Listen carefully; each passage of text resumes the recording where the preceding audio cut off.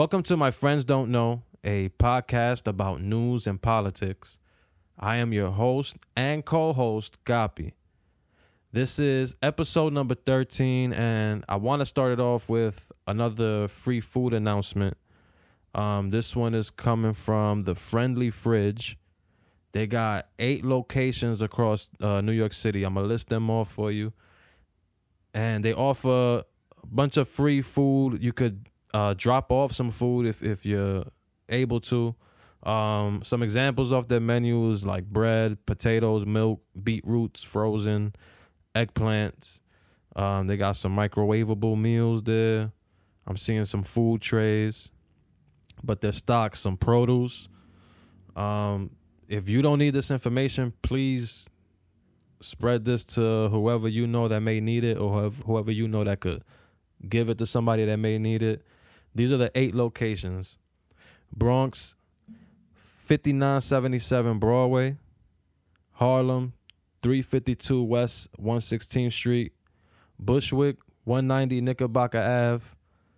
Bed-Stuy, 133 Van Buren Street. Bed-Stuy, 1114 Bedford Ave. Crown Heights, 1144 Bergen Street. Brownsville, 234 Glenmore Ave.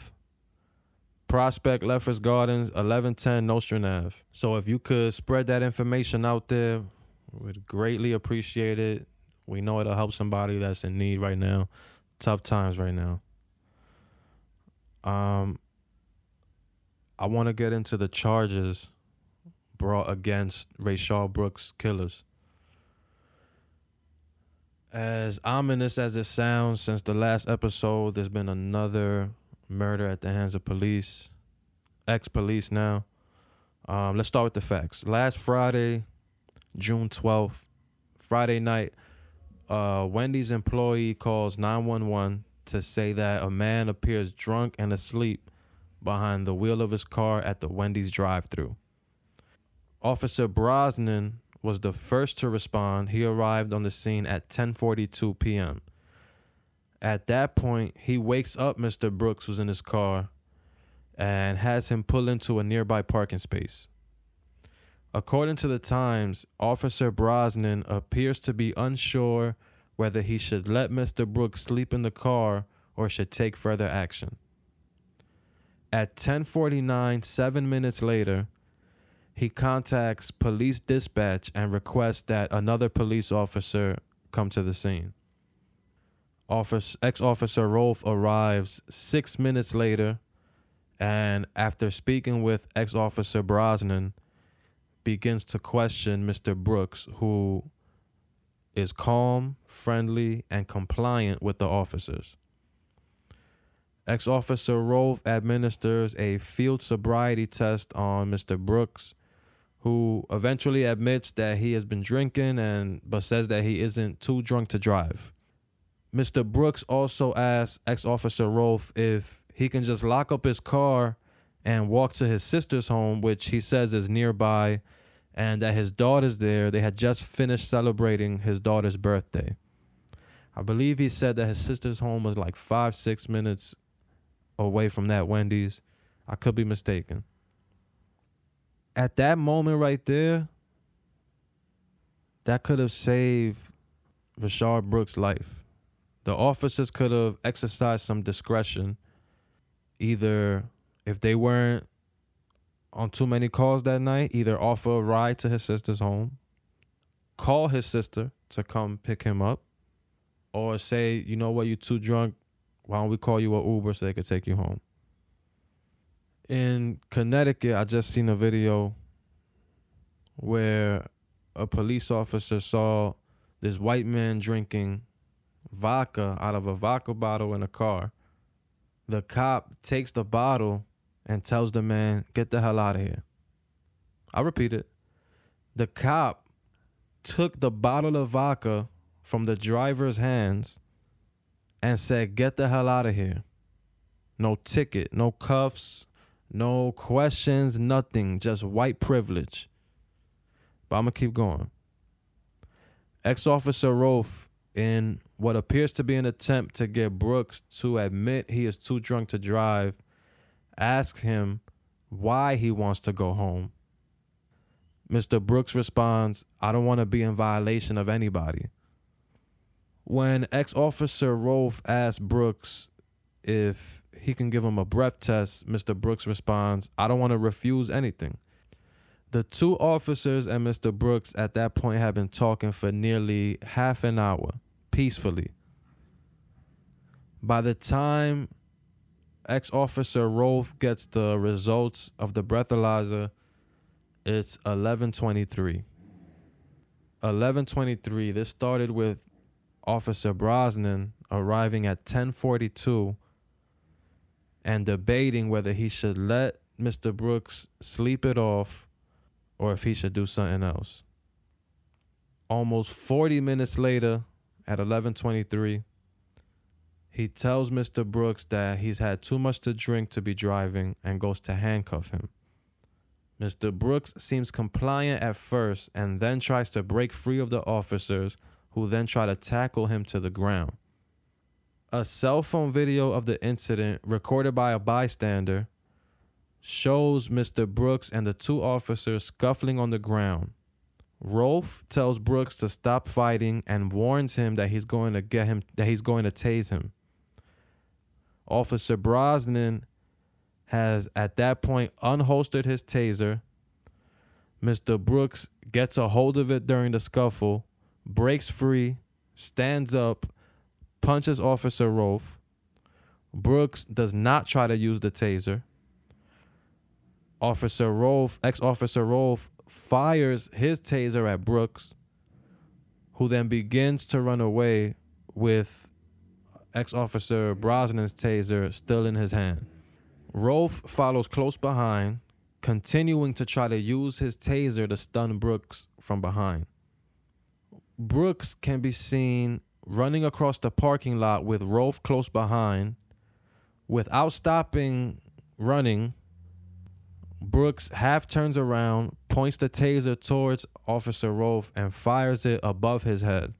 Rolfe then drops his taser, unholsters his handgun, and fires 3 times at Mr. Brooks in his back as Mr. Brooks was running away. Mr. Brooks then falls to the ground. All of this happened in the span of about a minute since the officers tried to place Mr. Brooks under arrest. The two officers stand over Mr. Brooks as he's laying there dying. One officer stands on Mr. Brooks' shoulder, and the one who shot him, Rolfe, kicks him as he's there dying. It takes 2 minutes for them to begin to provide any medical assistance. 2 minutes sounds like a long time, but I'm going to give you an example. 1 Mississippi, 2 Mississippi, 3 Mississippi, 4 Mississippi, 5 Mississippi, 6 Mississippi, 7 Mississippi, 8 Mississippi, 9 Mississippi, 10 Mississippi. That's 10 seconds. You saw how slow that was, right? 10 seconds sounds like not that much time, but 1 Mississippi, 2 Mississippi. I would have to get to 120 Mississippis for it to be 2 minutes. It took that long for them to administer any kind of medical assistance after shooting that man 3 times in the back, standing on his shoulder and kicking him. 2 minutes.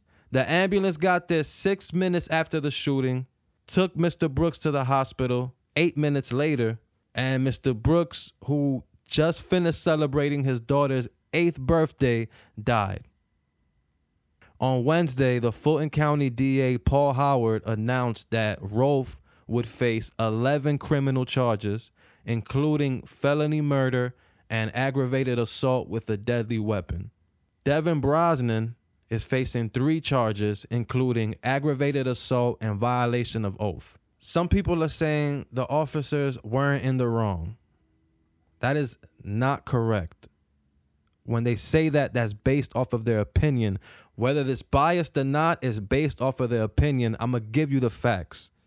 The main reason that the officer is being charged with felony murder is because, 1, he shot Mr. Brooks in the back. In Atlanta, it's illegal for officers to even tase you in the back. He shot Mr. Brooks in the back 3 times and immediately after shooting him yelled, "I got him," ran over to the body and kicked him. They spent 40 minutes talking with him, speaking with Mr. Brooks, calmly, patted him down. There was a bulge in his pocket, and the cops asked him, "What's that bulge in your pocket?" And Mr. Brooks responded, "It's just some money. I just came from my daughter's birthday party." They believed him. They didn't check. There was no fear for their life at any point.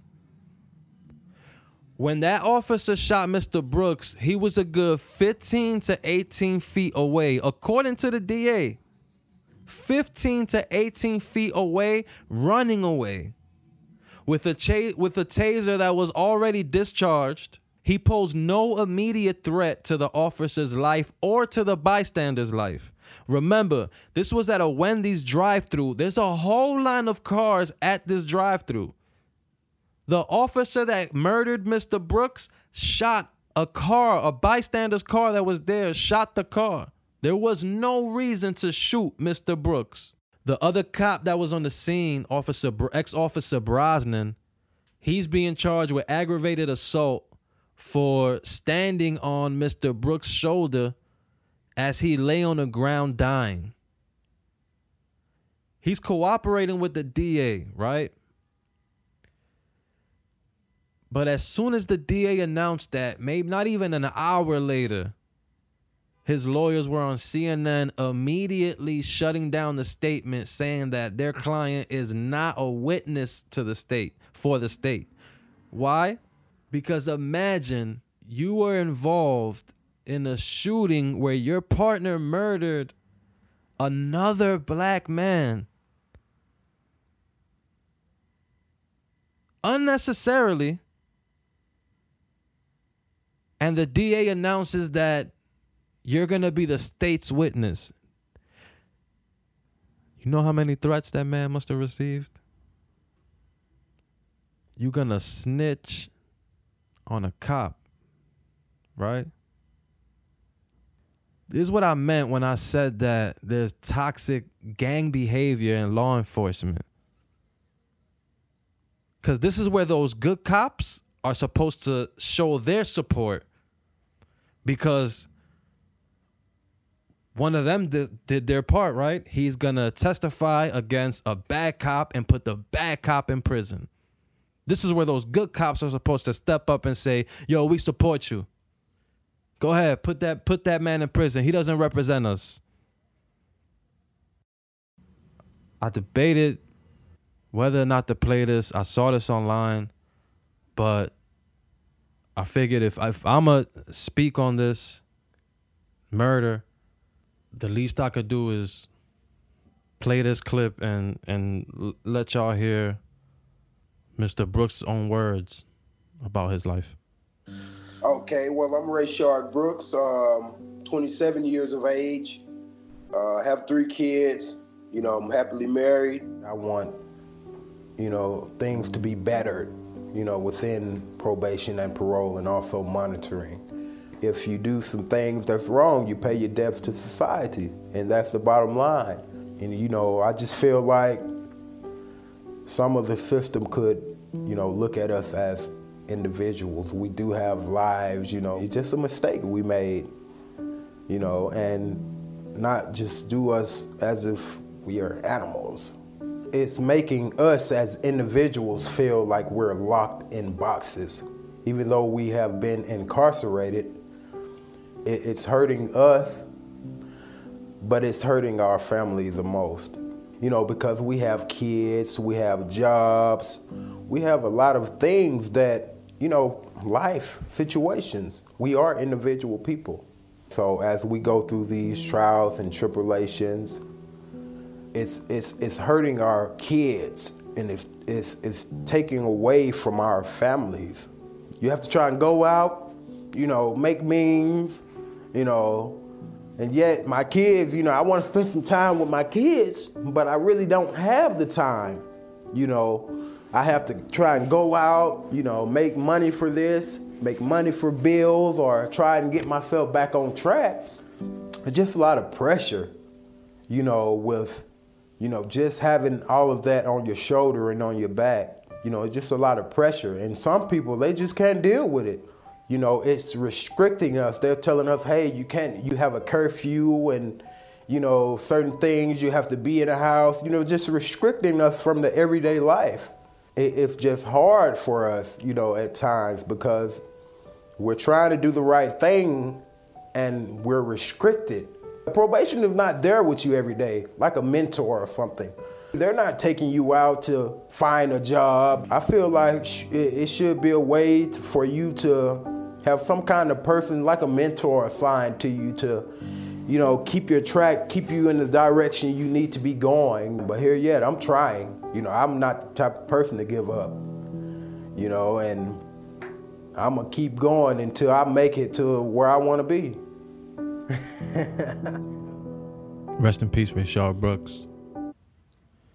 I pray that your family gets justice,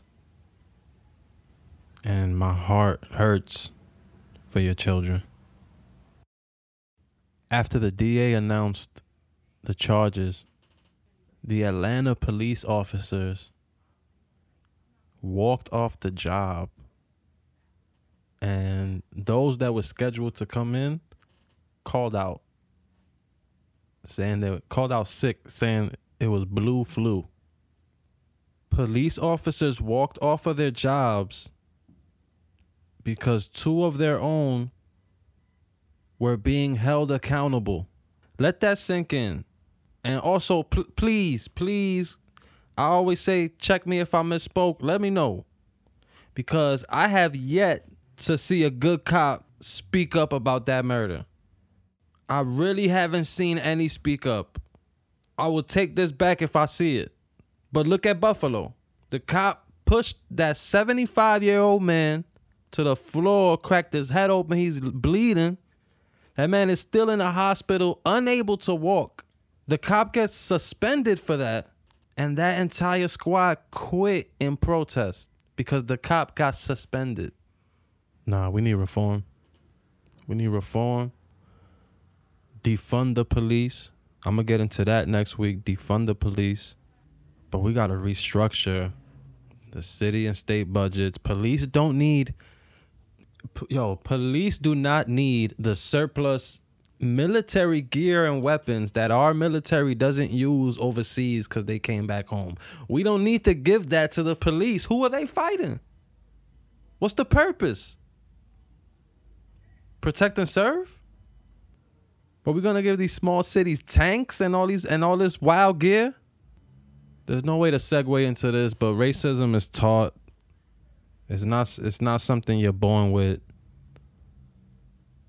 That phrase is literal. Racism is literally taught, sometimes even via the education system in the South. Not according to Vice President Mike Pence, who said recently that racism is a media narrative. It doesn't exist. Racism is taught. Let's talk about the Confederacy. We hear about NASCAR banning the Confederate flag, Confederate statues being torn down or brought down. And you have people shouting about protect our heritage. Let's get some facts. Well, let's define heritage.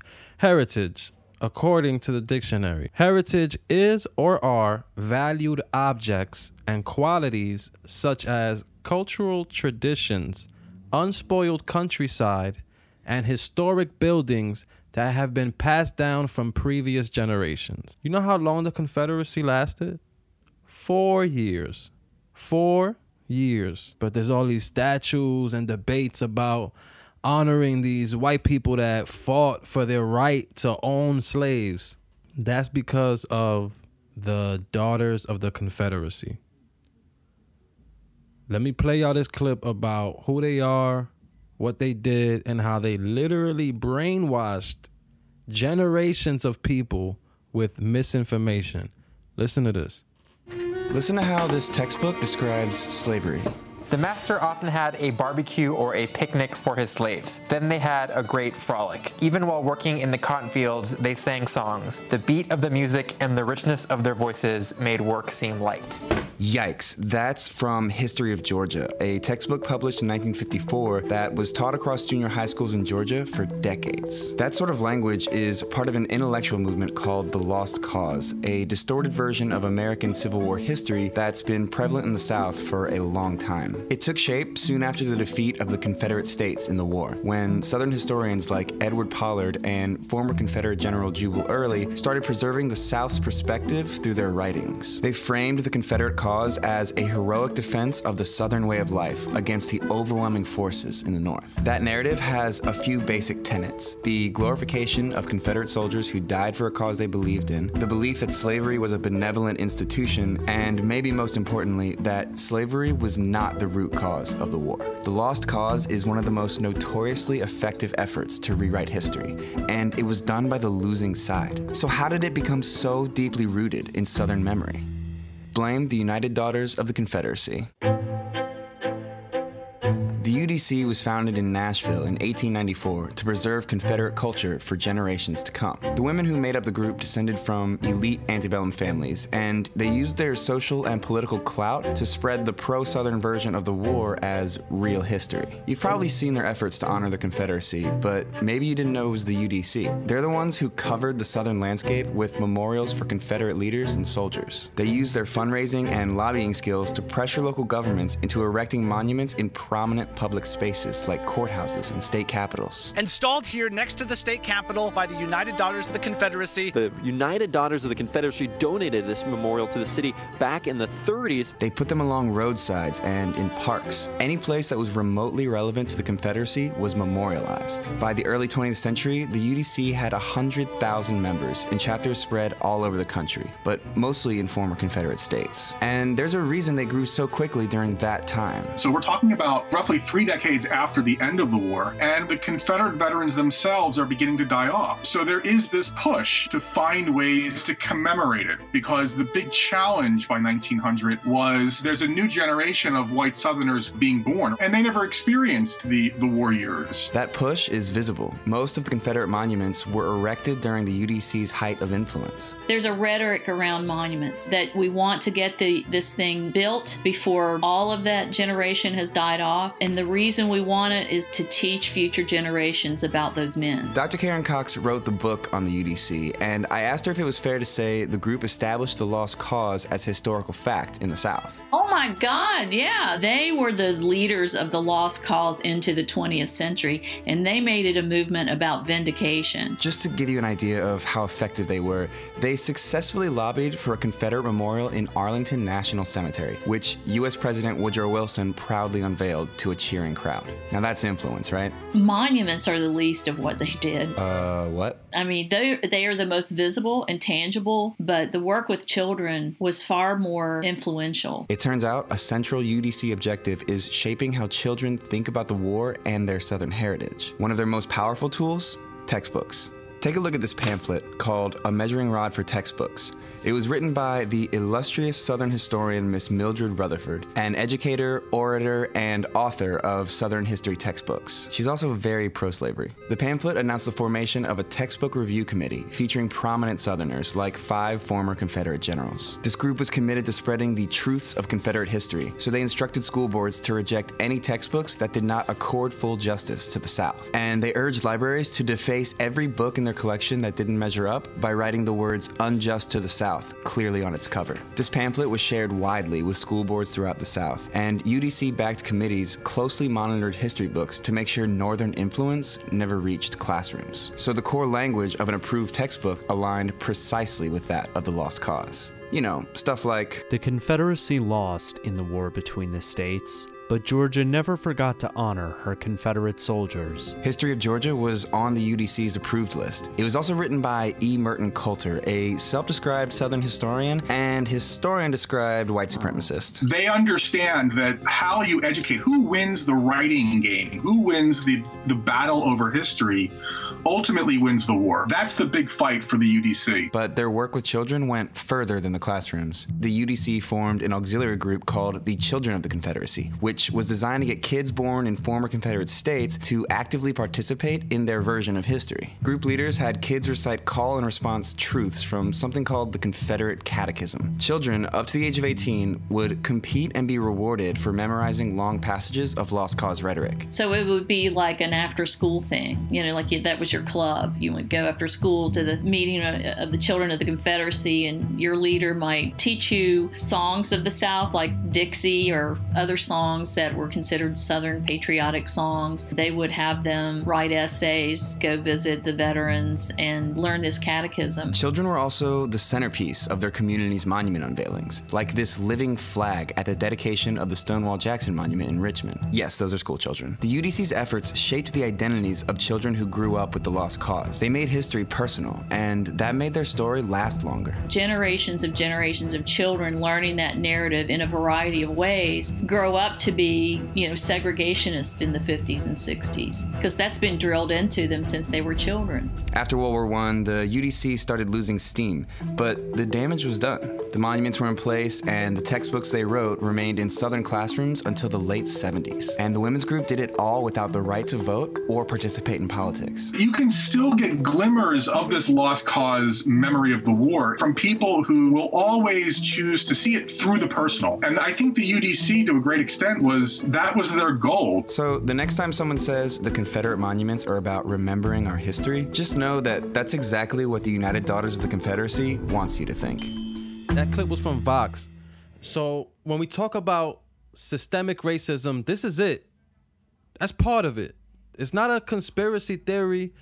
Why do you think they haven't named the KKK a terrorist organization? Because that would mean that we'd have terrorists in our law enforcement, social services, first responders, elected officials, lawmakers, senators, teachers, doctors, pharmacists. You understand how ingrained the KKK is in our society? Black people are being lynched all over the country to this day. They just found someone hanging from a tree half a mile away from me. Half a mile up from there, somebody hung a stuffed monkey on a light pole. Houston, Los Angeles. We talking about within 1 week. 4 people within 1 week. And the police ruled all of them suicides? You kidding me? Racism is a media narrative? Lawmakers saying there's no systemic racism because Obama was elected twice. Let me point something out to y'all. Y'all could Google or whatever you use to search your information. You could look this up. Last week or the week when that federal officer in Oakland was murdered during the protest, Fox News ran throughout multiple shows, multiple different anchors. They were running that nonstop, blaming it on the protesters. When it came out that the people who murdered those federal officers were from the Boogaloo Group, a far-right domestic terrorist group, well, they're not labeled terrorists, well, a far-right group that pulled up, the protests weren't even near where that officer was murdered.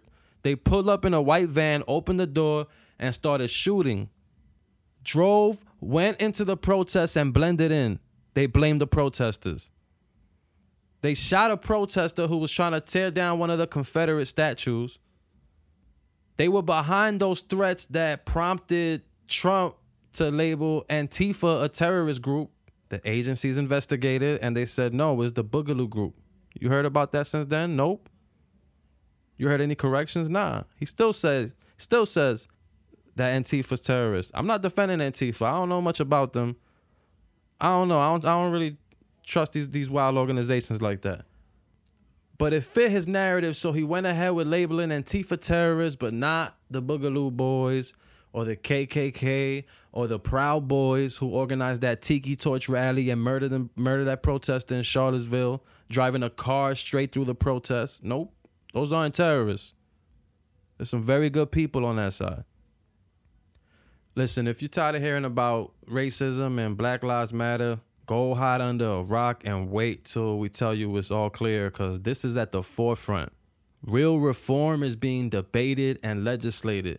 And say what you will about Kyrie Irving as a basketball player, but he's absolutely right. The rush to bring back sports is a rush to bring back distractions. There's people that can't wait for the NBA to come back. Desperate for the sports to come back. And there's no judgment. Live your life. Live your life. Enjoy it. There are people that will still fight for your right, even if you don't engage and go out. But in the grand scheme of things, life is short, yo. Life is short, and the world don't end with you. Like that phrase goes, plant trees knowing you'll never get to enjoy their shade. And speaking of rushing towards distractions, look, they not opening up the country because it's safe. They desperate to get you to go out and spend money, go to restaurants, go to bars, get lit, go shop, spend your money. States that rush to reopen are now facing rising numbers of coronavirus. And side note, if your timeline has memes and people saying, see what I told you, first there's corona, then there's no corona, and then the whole world protesting, now they back to talking about corona, they just lying to you, trying to brainwash you. COVID numbers didn't go down. Not across the country. In New York, it went down, for sure. But across the country, it never went down.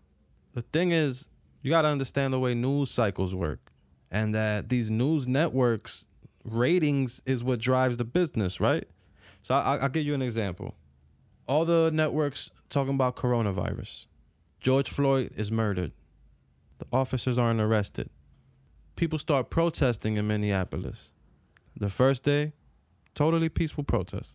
The second day, that undercover cop from St. Paul goes to the protest, breaks the glass at the AutoZone shop, and in response to that, the police start shooting tear gas at the crowd. The next day, protests all across the country. Now, let's play pretend and pretend you run CNN.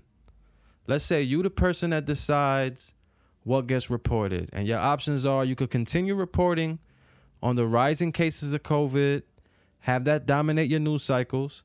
Your anchors will bring on guests and interview them, and we'll get a bunch of science. But what will happen? That means that while CNN is only covering COVID, MSNBC and CBS and Fox and all these other networks, they're covering the protests live as they're happening. Who do you think the public is going to tune into? Another report about COVID virus and the numbers going up? Or live coverage of one of the biggest protests we've ever seen? Every single state and some countries around the world protesting. You would be fired from your position if you didn't report on the protests live as they happen. That's how the news works. If something more pressing is happening, that's going to dominate the airtime. But the reporting on COVID never stopped. The information was there every single day. I bring up these memes because if you're not careful, your perception of something can create a false reality. And it's important to be aware of who you give your attention to, who you receive your information from. And to stay on that subject, look, the first night or two of the protests in New York, I stayed home. I've been to protests a few times, but you know, when the protest started, I stayed home. I was still hesitant because of coronavirus. But once Saturday came, I woke up feeling like, yo, what's more important to you? And fighting for Black lives 1,000% took priority over my health. I'm not sorry to say that. It is what it is. I was safe. And the protest, it was a beautiful thing to see. It was so many people there. So many people handing out masks and hand sanitizers. People were protesting as safe as they could. And if it sounds hypocritical of me to encourage people to stay safe, it's not. I mean, keep wearing your mask. The importance of wearing a mask is one thing I saw that stuck with me, and I was like, well, you see, that makes sense. And it's a wild comparison, but stick with me. So if we... This is comparing masks to jeans. So if we both naked and you pee on me, we both got pee on us, right? You got pee on your skin, and then you peed on me. If I'm wearing jeans and you naked and you pee on me, you got pee on you, my body may have some pee, but my jeans absorbed most of it. If you got jeans and I got jeans and you peeing on yourself. You peeing on your leg and your jeans is going to absorb it, maybe a little drip. But your pee ain't getting on me. And that is why wearing masks is so important. So to my friends that don't know, I hope this helped keep you informed. To my friends that do know, check me, man. Maybe I misspoke. I am your host and co-host, Kapi. Thank you for tuning in. I'll see y'all next week.